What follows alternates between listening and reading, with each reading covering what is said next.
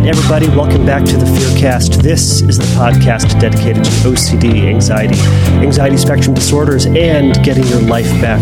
I'm your host, Kevin Foss, and I'm a licensed clinician specializing in the treatment of OCD and anxiety spectrum disorders, and all to the purpose of finding a better way to live with it, around it, in spite of it, all of those things. So thank you all for joining me today. So typically this is a question and answer based podcast where you can go over to fearcastpodcast.com, click on the submit a question link. You can also send me a shared Google Drive to your audio file so you can record your voice and send it over, send a linked file to the shared Google Drive. Send it over to through the website, or you can even send it over at Instagram. I'm Fearcast Podcast over there. But if you send it through the website, I will read it and put it up on a future episode. If you send an audio, it will cut the line and likely be answered on that next episode. So as a tip, if anybody's wanted their question answered in post haste. But so go over, check it out at the website. But today is not going to be a question and answer. Today I'm going to be starting off the Anxiety in the Arts series. So I've done a couple of interviews with some people who have been generous enough to share their stories and their struggles with anxiety and how it affects their art and performance. So this is going to be a series with different folks that I've known, or I've known I've been introduced to or known throughout the years, who are artists or performers or musicians who have experienced anxiety. So, and how it has impacted their ability to go forward and do their art, to perform in whatever facet they would like. What I've been fascinated by these conversations is the various ways that people have found to make it work, to be able to face their fears, to be able to get on with their career in some facet. Now, something about this series is that I'm not interviewing folks who are purely on the tail end, meaning that are, quote, fixed or are, have overcome their anxiety, they don't experience, and they're living wild and free. Some people are still struggling with it. Some people are finding, or maybe they're in the middle of it and they're still finding ways that are working, but still having some struggles from time to time. I wanted to put these stories out there because people are both, right? We're in the middle of things, we're overcoming things, and we're still at the front end of things. So the folks that I'm interviewing are kind of in transition or in transit through their process. So I'm going to be starting today with my friend Sarah. So she is a country artist, country singer, and she's going to be sharing a little bit about her story in just a moment. If you would like to see a little bit more about her, see some of her videos, hear some of her music, I'm going to be tagging some videos and some other links to her content over at fearcastpodcast.com. If you go to the episode page for Sarah, you'll be able to see her information up there. So it'll either be called Sarah or Sarah Winchester. Either way, you'll be able to see a little bit more about her. But she's a fantastic person to chat with. I've known her for quite some time, and she shared a lot of fantastic tips and tricks for folks who are struggling with just anxiety and self-doubt throughout their career, music career, or just throughout their life. So, without further ado, here is my interview with Sarah Winchester. All right, Sarah Winchester, thank you so much for joining us for today on this episode of the podcast. Yeah, you are so welcome. Happy to do so. Absolutely. Well, why don't we start off with you telling us a little bit about you, telling us about your music and your adventures and extravaganza through the world of art, music, performance, and mental health.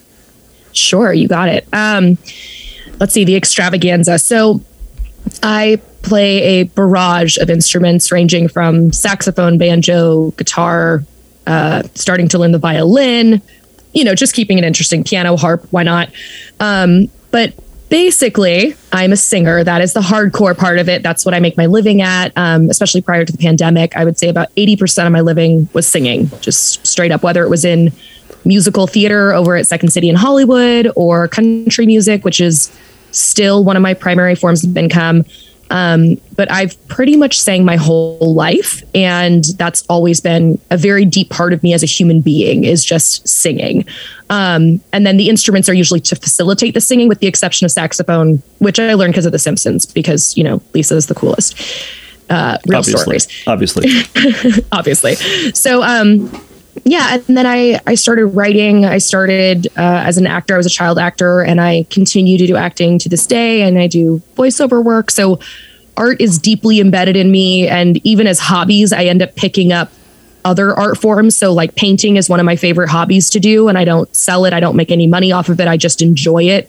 And, it's funny because I'll be like, oh, I'm going to pick up a hobby, and it always ends up being something creative. Like every hobby I do, I don't ever pick up sports. It's just never going to happen. Why would you do that? There's no golf clubs in my life, but let me tell you, I can embroidery, I can crochet, I can cross stitch, anything that makes something. I'm like, oh yeah, I want to learn. How do I do this? So that's the core of me is very artistic. That's awesome. It's awesome. Yeah. Gosh, it just in the conversations that I've had with folks, I'm finding that people who are kind of identify themselves as creative types, or are making their money being a musician, artist, performer, they describe it as this being drawn towards arts, or drawn towards creativity. Not, it's kind of fun. It's like if they have downtime, they're going to do something, and inevitably it's going to fall within that world. 100%. Yeah, 100%. And it's funny because I found that some of the stuff that ended up becoming my living was things that I had started because I was bored or I had downtime. I was doing musical theater and I had downtime. This was like high school, college age. And so I started writing songs on my guitar. And now I sell songs I've written, and I perform songs I've written as well as covers, and I do that as part of my living. Mm-hmm. So it's kind of a funny thing that even the things that I start out doing as, for funsies on the side, not intending to make into a career or intending to make into a profession, end up kind of getting drawn into that because I become very obsessed, and I just have so much fun doing it. And it so speaks to me as a human being, as more than just like, oh, I can do accounting. It's like, it's embedded in my skin of like, oh wait, I need to do this. And if I haven't played an instrument in a while, I do get a little, almost like a drug withdrawal, mm-hmm. where I'm itching of like, oh, I need to just play something. Does someone have an instrument somewhere? I just need to grab it and play it for a second. Is that okay? I just can't stop. I know that feeling. If my bass sits on the wall for too long, I'm like, I just need to like hit a couple of notes, or just play, I don't know, play that funky music, white boy, just that line once. Yeah, just one Seinfeld riff. And then I'll call it, and I just put it down, and I see it again in another couple of weeks. But okay, exactly. Well, I appreciate you telling us that. And it's also, I didn't know you played banjo. I'm going to ask about that later. But the, well, I guess I'm curious then about how did, as this podcast is supposed to be, so this is me trying to figure out where I'm going in the middle of our conversation. It sounds good, doesn't it? It sounds great. Oh, goodness. All right. Well, tell me a little bit about how, when you first started, you said you were talking about how you were a child actress. Did that start off as something just purely fun? Was that something your parents put you in? Was that something that, and at some point, how did anxiety start to creep its way into that, or did it? Sure. So it's funny because one of my earliest memories, I'm about 2 years old, and I have mostly the memory of the emotion, not as much of the specifics, but my mom has told me this story enough times that I can label them as such. So the first time I performed in front of an audience, I was 2. I wore a itsy bitsy teeny weeny yellow polka dot bikini, and I sang the song Itsy Bitsy Teeny Weeny Yellow Polka Dot Bikini. Makes sense. And I remember having anxiety. I remember having that feeling, that your breath catches and it's a little like, I don't like this. Mm-hmm. And I told my mom about it, and she goes, oh, it was so cute. Obviously we don't need to talk about parenting life, but so cute that apparently I told her afterwards I was like crying. Yeah. And she goes, what's the matter? I said, they were all laughing at me. She goes, no, they were smiling, and their smiles got so big that it made noise and that it came out like laughing, but they weren't laughing at you. They liked what you did, and they were so happy that it sounded like they were laughing, but they weren't laughing at you. They were just laughing at how cute it was and enjoying it. And that's how they were enjoying it. Retranslated is apparently in my 2-year-old brain. So that means like from earliest developmental life, there's an anxiety of what do they think of my performance? What do they think of my singing? The thing that I do aimlessly. Mm-hmm. So my entire childhood, my mom would say like, oh yeah, you were always singing, just constant, like a constant stream of singing coming out of a tiny little body, just roaming around the house, roaming around theme parks, roaming around school, constant. And that's like one of my earliest memories. And the reason I even got into it, and I still kind of feel this at times. So fun fact about me, I'm a middle child of 6. For those of you listening, I know Kevin knows this, but I was the youngest for the first 8 years of my life. And my older siblings are twins, which very much changes sibling dynamics. When your older siblings are identical twins, they started acting first. And then my mom was like, putting me kind of in childcare or giving me to a babysitter. And I wanted the same attention. I wanted to be noticed. It was like, look, I'm here too. I can do stuff. Like I'll sing, I'll dance, whatever you want. I can do it. And that's pretty much how I got into acting. Was when I'm on stage, you have to look at me. You have to notice me. I am noticed now. And it turned into something that I loved. And it turned into something that I, my happy place, if you will. But the before and after of shows, even still sometimes brings on a lot of anxiety because it needs to be, liked. If it's not enjoyed, then is it worth doing? And that conflict, that internal conflict of doing it for myself, but also doing it for the reaction and for the appreciation. And so I think that's a roundabout way of answering your question, but basically forever is how long I've been performing, and anxiety was there from the very beginning. Right. Yeah. It's interesting that well, at what point did it start to become more concretized into that idea that the art or your performing needs to be appreciated from their end, as opposed to a performance because of something that you genuinely wanted to do or that was coming from you as an expression? Did that make sense? Yeah, definitely. So I think that the initial feeling was leaning closer to the appreciation of needing to be appreciated, noticed, wanted in that way. And then as I found that I was naturally gifted at it, I didn't have to work.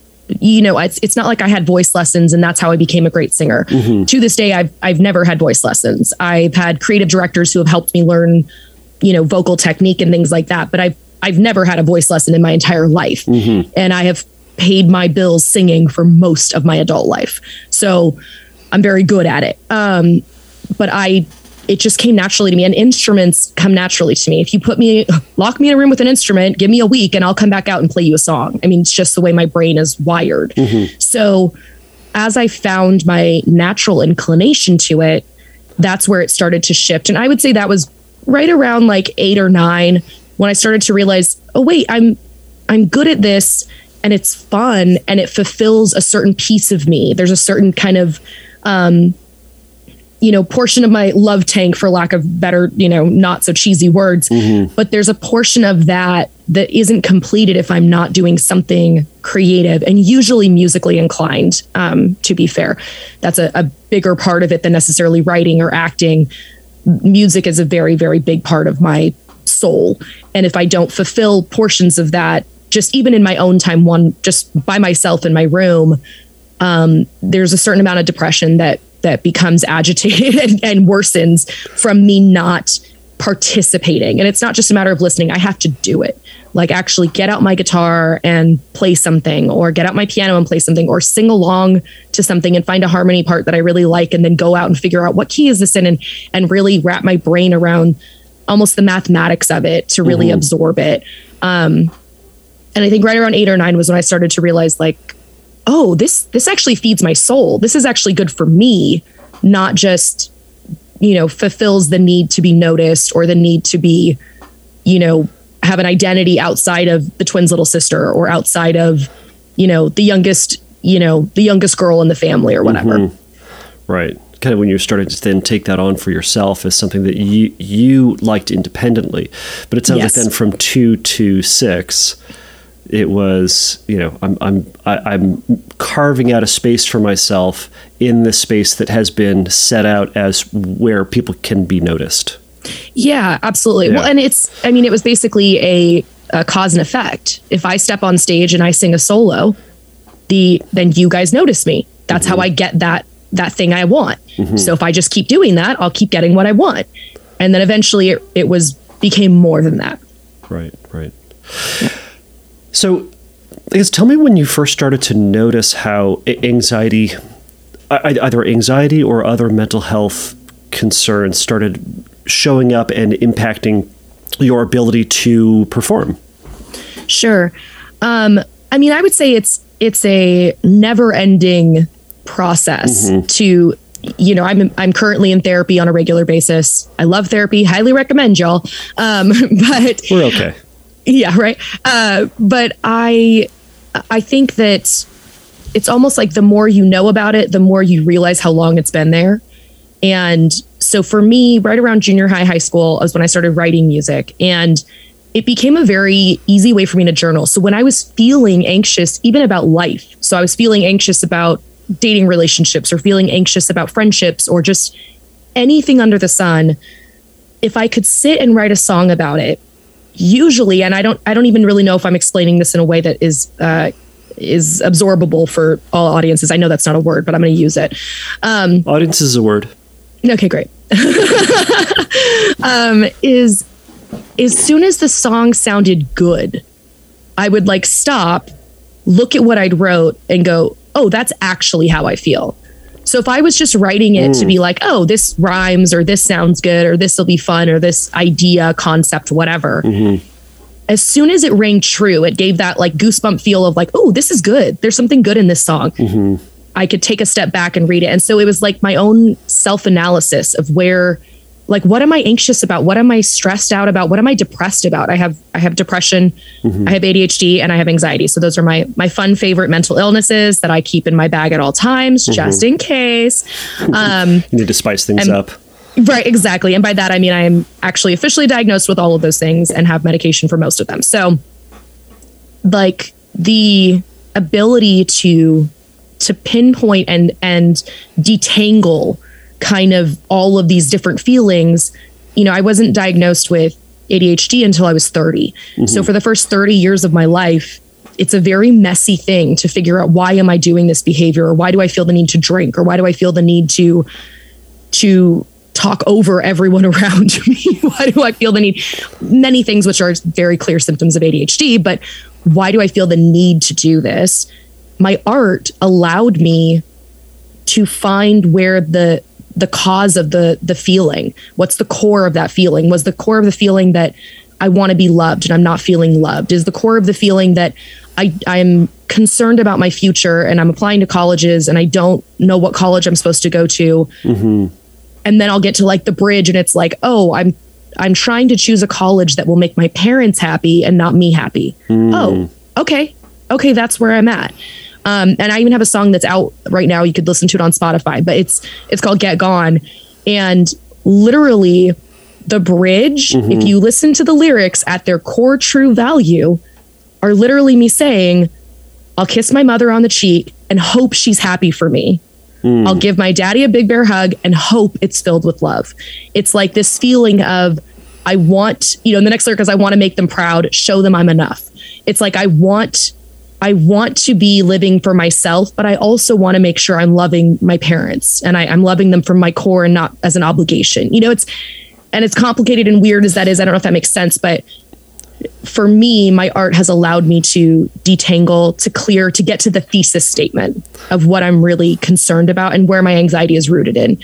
Is it rooted in parental relationship? Is it rooted in my loneliness? Is it rooted in my religion? Where is this current feeling of anxiety coming from? And my art allows me to kind of sift and sort and go there. That's what I need. That's what I need to look at. That's what I need to re-examine to try to reduce the panic attacks, reduce the needing my inhaler and all that good stuff. That's where that lives. Right. Do you find that as you are, Have you found a way to do that on a regular basis? Or I guess a better question is, do you do that on a regular basis as a consistent way to help kind of arrange your thoughts, kind of like a, Dear Diary at the end of every day sort of thing, where this is where you're going to sit down and start to ostensibly write a song, but in the process, sometimes get a song, but sometimes get a recognition of where you're at? Sure. So I think as I've moved into therapy and medication, I haven't had to, fortunately, which is a good thing. It means my brain is distilling on its own without having to literally get out an instrument and sit down with like a notepad and sit there and like rewrite and write and rewrite and cross off and then go, oh, I found it. But I would say I could show you right now, I have binders after binders after binders of just lyrics, music. And I would say right around junior high, when I first learned guitar, I taught myself in my room, just the basic, 5 chords. For those of you that play guitar, I'm sure you'll giggle to yourself because everyone pretty much knows how to play those 5 chords I'm speaking of. 5 chords and a capo. That's all you need. That's all you need.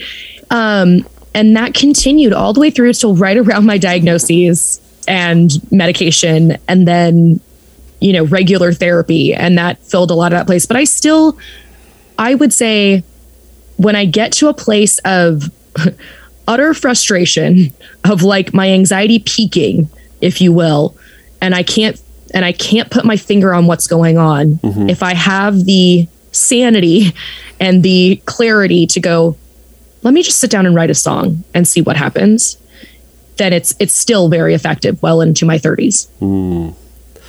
So yeah, and I'm sure that skill didn't just come to you. It's something that in the process of trying to figure out the things that work for us, we try 20 to 30 or 1,000 other things that all of them kind of work, maybe didn't kind of work. What was that process to try to figure out the thing that was going to work for you? What were some things that you thought, oh, this is going to help, but ended up failing or didn't help me address my anxiety, depression, relationships? Sure. Yeah, absolutely. I would say exercise is one of the biggest ones that, funny air quotes, helps. Yeah. And it does. Mental health and exercise, obviously, those are things that should go hand in hand. But for me, I think like right before I got diagnosed, I was at the peak of my nothing is working. And I did not have the wherewithal to be I was kind of mad at music. I'd had some bad experiences and was like, okay, I'm not going to do music. I'm just going to go, I'll get my MBA and I'm going to work at a business office. I'm going to be an office person, which then of course equaled me, starting to drink more. And I was very miserable and borderline suicidal, to be honest. But I thought, okay, well, everyone says if you exercise, it'll help your mental health. Okay, help is the key to that sentence. So I was working out 2 hours in the morning. I would take a spin class, and then I would take a Pilates class, and then I would work for 10 hours. And then I'd go back to the gym, take another workout class, and then run 8 or 9 miles. And I was miserable. It did not help anything because at that point, all the exercise in the world is not going to fix your mental health. I mean, if you have minor things, I don't know, maybe chemically that will help, but help is the key. You need still therapy, potentially, medication, potentially. There's many other things that go into stabilizing your mental health. Exercise is not the only factor. And it really did me more harm than good of trying to be okay, well, everyone says this is what's going to fix it, so I'm going to dig really deep into this, or make more money. That was a big one of well, if you're, excuse me, good morning. If you're making more money at your art, well, then you'll be happy. That'll satisfy. Right. And the reality is that also did not do me any favors and led me into areas of the music industry, areas of the entertainment industry that were not fulfilling, that were, sometimes derogatory. I mean, just really not good areas that it was okay, but if you make them more money and exercise, you'll fix it. It'll all be fixed. And getting back to that core of, my adolescence of going, wait, hold on. I remember when I used to write songs, I was able to process and I was able to sift through and get a little closer to feeling human, if you will, instead of just feeling like a puddle of emotions and anxiety and depression, or just hangovers because alcohol made everything go away. And that was perfect, obviously. For sure. So yeah, for sure. Medicate your ADHD with alcohol, guys. It works really well until you stop drinking. And then it didn't do anything, in case you thought it did. Yeah. That was a fun yo-yo game for me. But yeah, I would say all of those kinds of things were areas I looked to try to, for lack of better terms, fix my anxiety or relieve my anxiety. Right. And my art was really the only thing that ever gave me any, legitimate form of relief. And then combining that with therapy and medication is really, for me, has gotten me to the healthiest place I've ever been, is regularly performing, regularly learning new songs, writing new songs. I probably learn a new song, at least 2 new songs a week. That's just kind of the nature of my business. And I probably still to this day will write a portion of a song or a total song. I would say at least 1 a week, maybe more than that, depending on what's going on. And I have a running note on my phone, which I highly recommend for anybody else that's in that kind of realm of like, oh, I have ideas.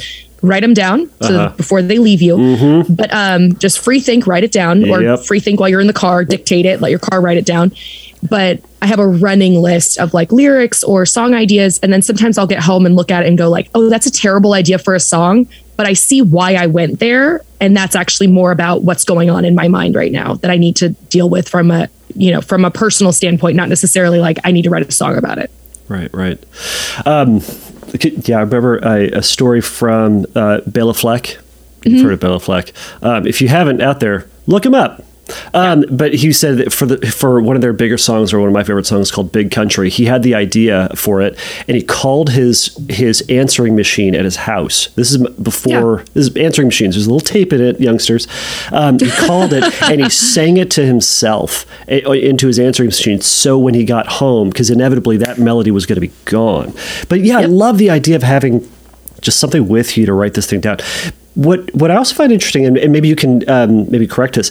So in the arc of the things that you were doing creatively that you had also found out to be helpful, it's like you kind of discovered that kind of writing music in high school was really beneficial, and then there was this kind of gap, it seems, where then later on, sometime in your 20s, perhaps, or even into your 30s, I don't know when this time frame was, you kind of looked back at that thing that was helpful so many years ago and said, maybe I'll try that thing again because all these other things in between aren't really doing what that thing did. Yeah. Did that feel like an aha moment? Did that feel like I guess I'll try it, or like a defeat moment? Like shouldn't all these other things be working? Yeah. I guess yes to all of the above. Okay. So yeah, that would be right around my, so I was doing the songwriting and all of that, I would say well into my early 20s. And then when life had a few too many traumas, had a few too many things, and my brain could no longer make wise choices, for lack of better terms. When I first started getting on medication, so right around my late 20s, so there's probably like an 8-year gap in here where I wasn't really writing and I was trying all these other things and nothing was working. And then right at the very, very end of my 20s, early 30s, when I started taking medication, that's when some of the fog started to clear. And that's when I don't know if I'd say aha moment, more of, well, I'll try anything. And more like a vague recollection. Like there was something over there, there's something in that area that worked or did something for me. I think ultimately it was, as the fog was clearing, my desperation to get back to when I most felt like myself, when my mental, different elements of it were not so woven into me, when the traumas of my adult life were not so woven into me that my identity was lost. Of who was I when I was a kid and I didn't have all these other things, going on to kind of fog who I am, when I was still creative without any, creative for the sake of being creative because I loved it, or writing songs because it meant something for me, not necessarily of what I'm going to do with the song at the end. And I think getting back into it, I've come up with this metaphor for people that don't have mental illness. So, or any kind of things going on. So for me, my mental health, especially my depression, I would say, and my anxiety when it's at its peak, to do any of the good things, we'll say, take a shower, eat breakfast, put your laundry away. We'll just say basic functions. When I'm at my worst, my brain equates that with putting your hand on a hot stove. It's like, don't do it. No. I promise. Don't do any of that. It's a bad idea. So it's basically like if someone put a flame in front of you and they're like, okay, put your hand on top of it. And you're like, no, every fiber of my being knows that's a bad idea and I'm not going to do it. That's what my mental health does to me. So I have to basically go ignore all of my senses that are telling me don't do this and just do it. And literally it's matter over mind and go, okay, just, put the laundry away. So getting back to writing music was a little bit like that, where there's this one part of my brain going, I have this vague recollection that it was good over there. And my mental health at its worst is going, no, you'll light on fire. If you do that, it's going to be the worst. Right. And then I start doing it and I'm like, hey, you're a liar. Yeah. You tricked me again. You tricky little jerk. And the more I did it, the more it was affirming of, oh yeah, okay, this is it. And I was able to really identify it and go like, oh, it's not just something over there. It's this specific thing is what was going on and what was helping me.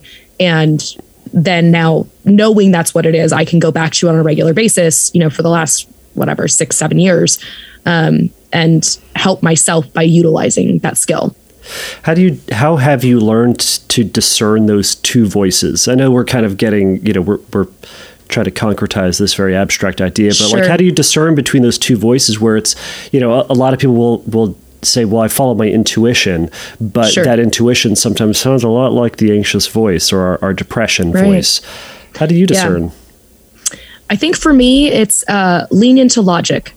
Okay. So if my brain is telling me, if you put this laundry away, it's going to take so much time and then you won't have time to do anything else.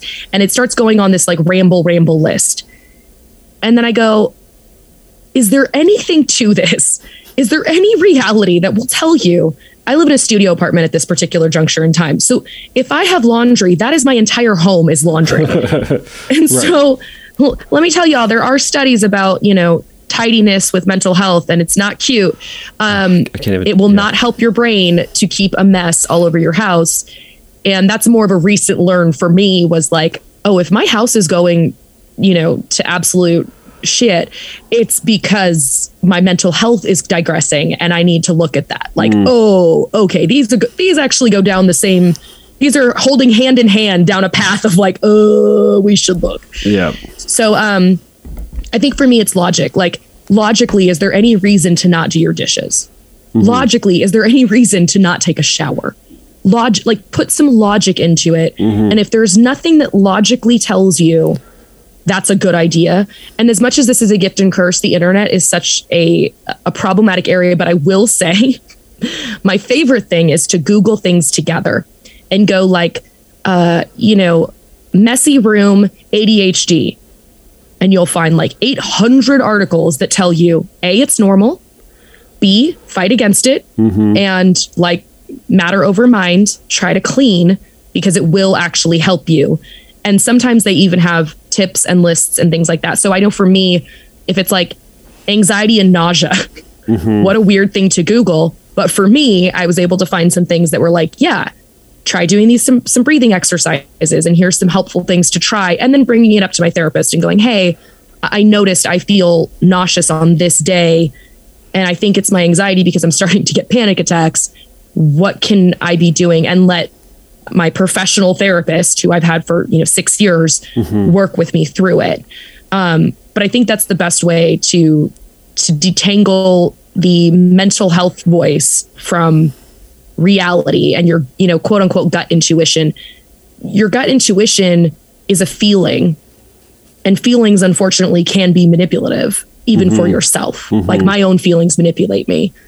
And that's, knowing, having a professional, looking at the logic of it. Those are good ways to go, okay, yeah, no, that's not true. That's what we call a lie. Yeah. Right. I mean, it sounds like also within that you've had to trial and error your way through that, and to kind of think about what is ultimately going to be helpful for me in this moment versus unhelpful for me. Not, is this going to be easy? I think so often we hear stories of like, oh, if it's the right thing to do, it'll be easy, or if the right thing will be, it will come to you. You'll know. And sometimes we don't. And sometimes the quote, the right thing to do is the hard thing to do. But it's also to say that the right thing to do is not always the hard thing to do. Sometimes the right thing is the easy thing to do. So it's kind of in that, kind of learning what's going to be more beneficial for me right now. And kind of historically, you've gone like, all right, historically, I know it's probably going to serve me more to do this, and I'm just going to trust history version of me as opposed to temporary emotional version of me.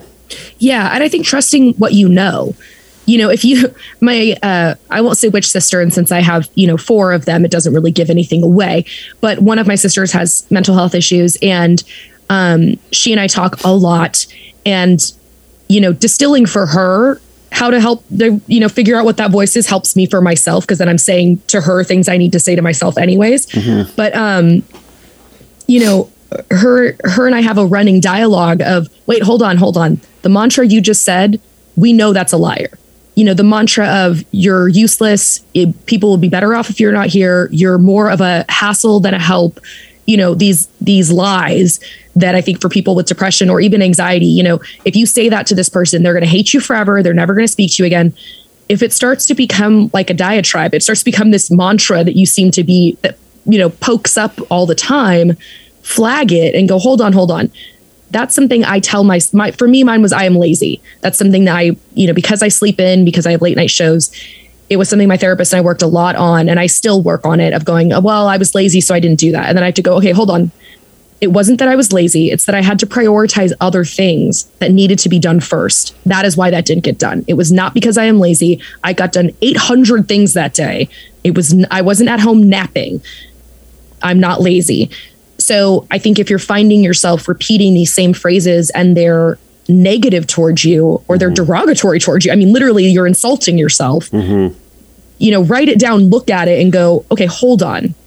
Is that real, or is that just my brain self-sabotaging and making me feel worse about something I don't need to feel worse about? I'm allowed to stand up for myself and tell someone, hey, that was offensive. Can you not say that to me? And if they don't like it, you're allowed to just say, okay, great. Then we're not going to be good friends. Fine. No problem. New boundaries. Like, these are normal things. So I think also like knowing your own patterns, like what you were saying of for yourself. If I know, I usually go, don't do the laundry. It'll take 800 years. You'll be an old lady with the gray hair and it'll still be there. No, that's called a lie. Like, just put the laundry away, just sort the socks. It's fine. It'll take 10 minutes tops. Like, set a timer. You'll see. It's fine. Right. I mean, how does all that, how is that then impacted in kind of a band relationship or a performing relationship? Because, you especially in a band, you're going to be getting feedback, right? The bass player is going to say, oh, why don't you try this? Or the guitar player is going to say, oh, this would sound really good. How do you manage your own anxieties and your own in communication within that band setting? Sure. I mean, for me at this point, I run my own band. So I do tell them regularly, like, hey guys, it's a open forum, say anything you like, or if you want to add songs, let me know, whatever. But we're very constructive criticism. We're a very, helpful environment, but I think my anxiety forces me to be quote unquote the best.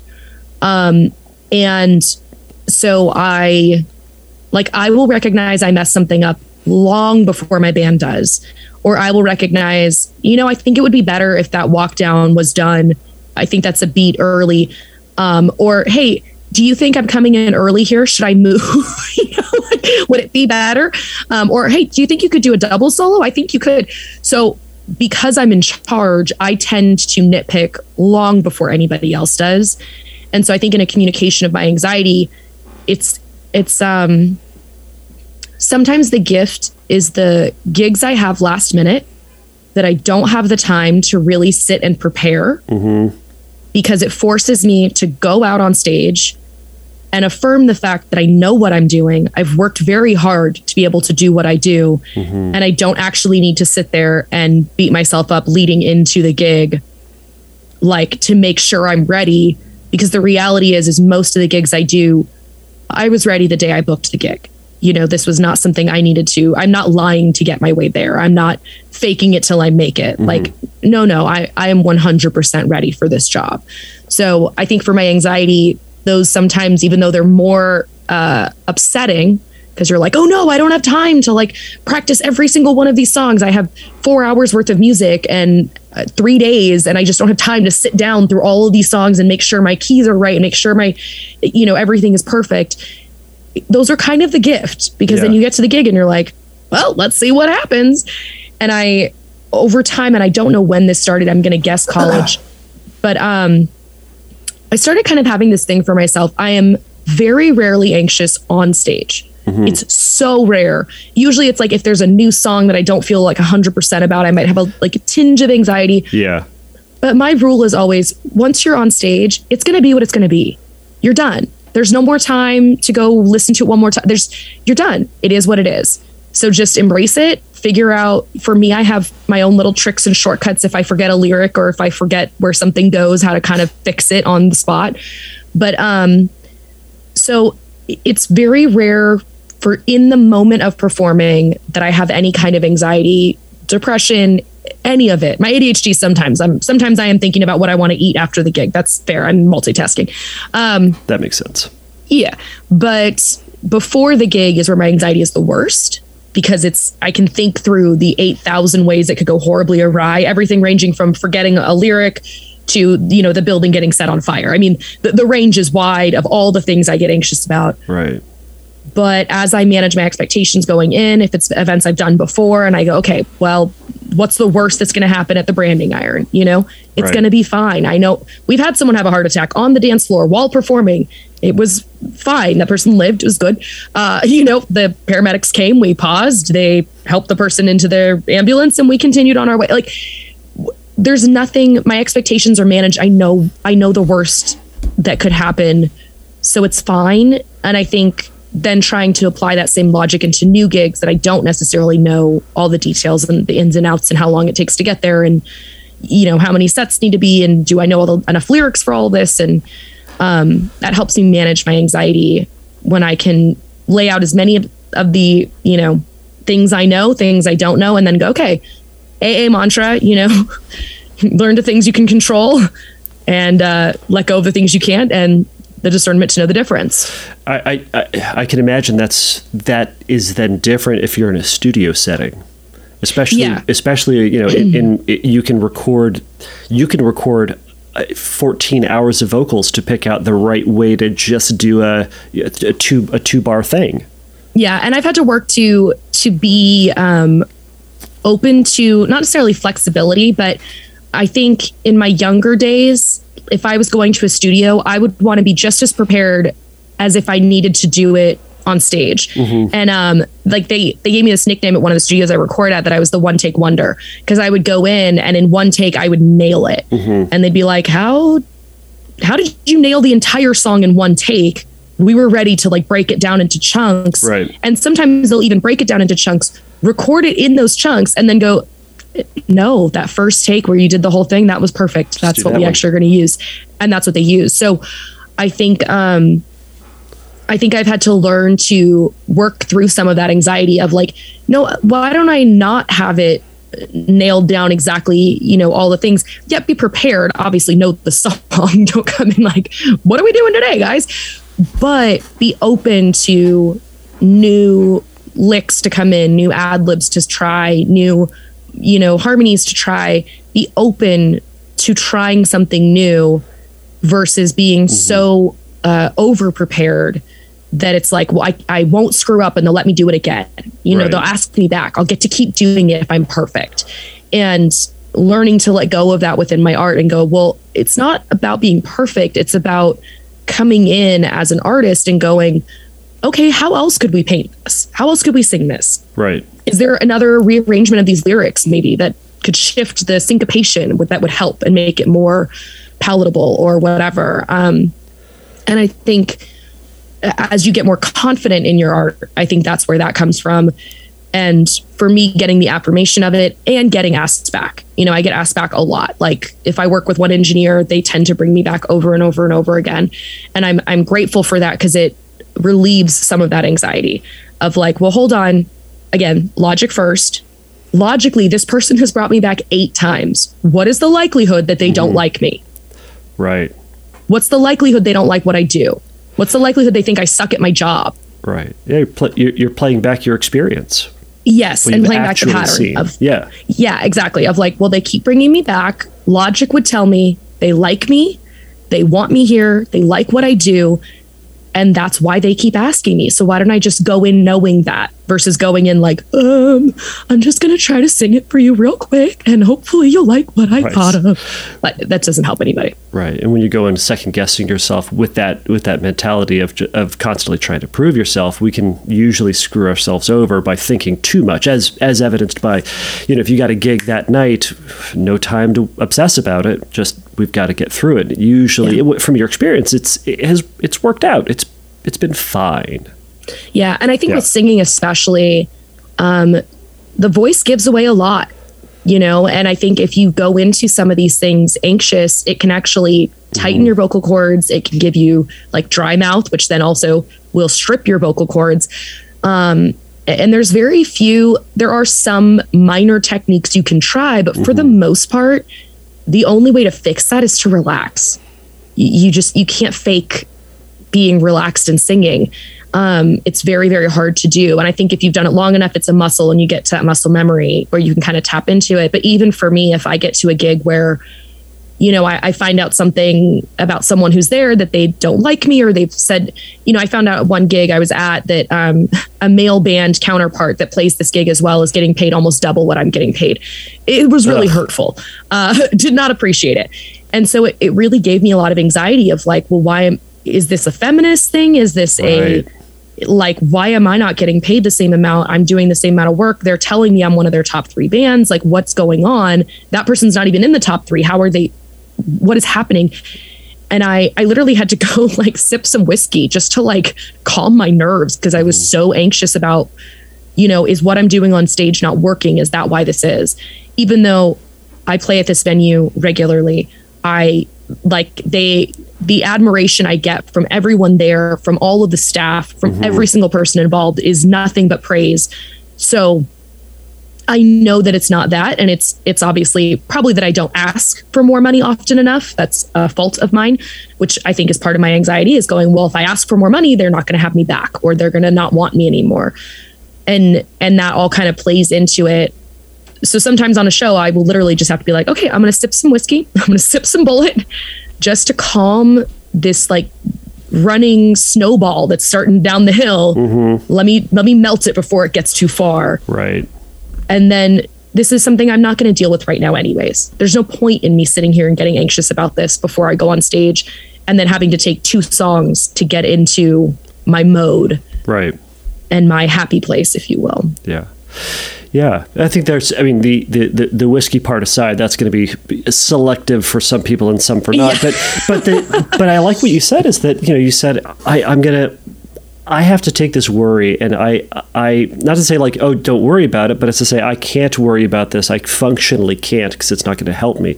I'm going to put this to the side and I'll deal with this later, but I'll eventually get there. I'll eventually be able to address this, and I will, but for right now I'm going to focus on the thing that I can control, which is this gig or this next song, this thing that's right in front of me.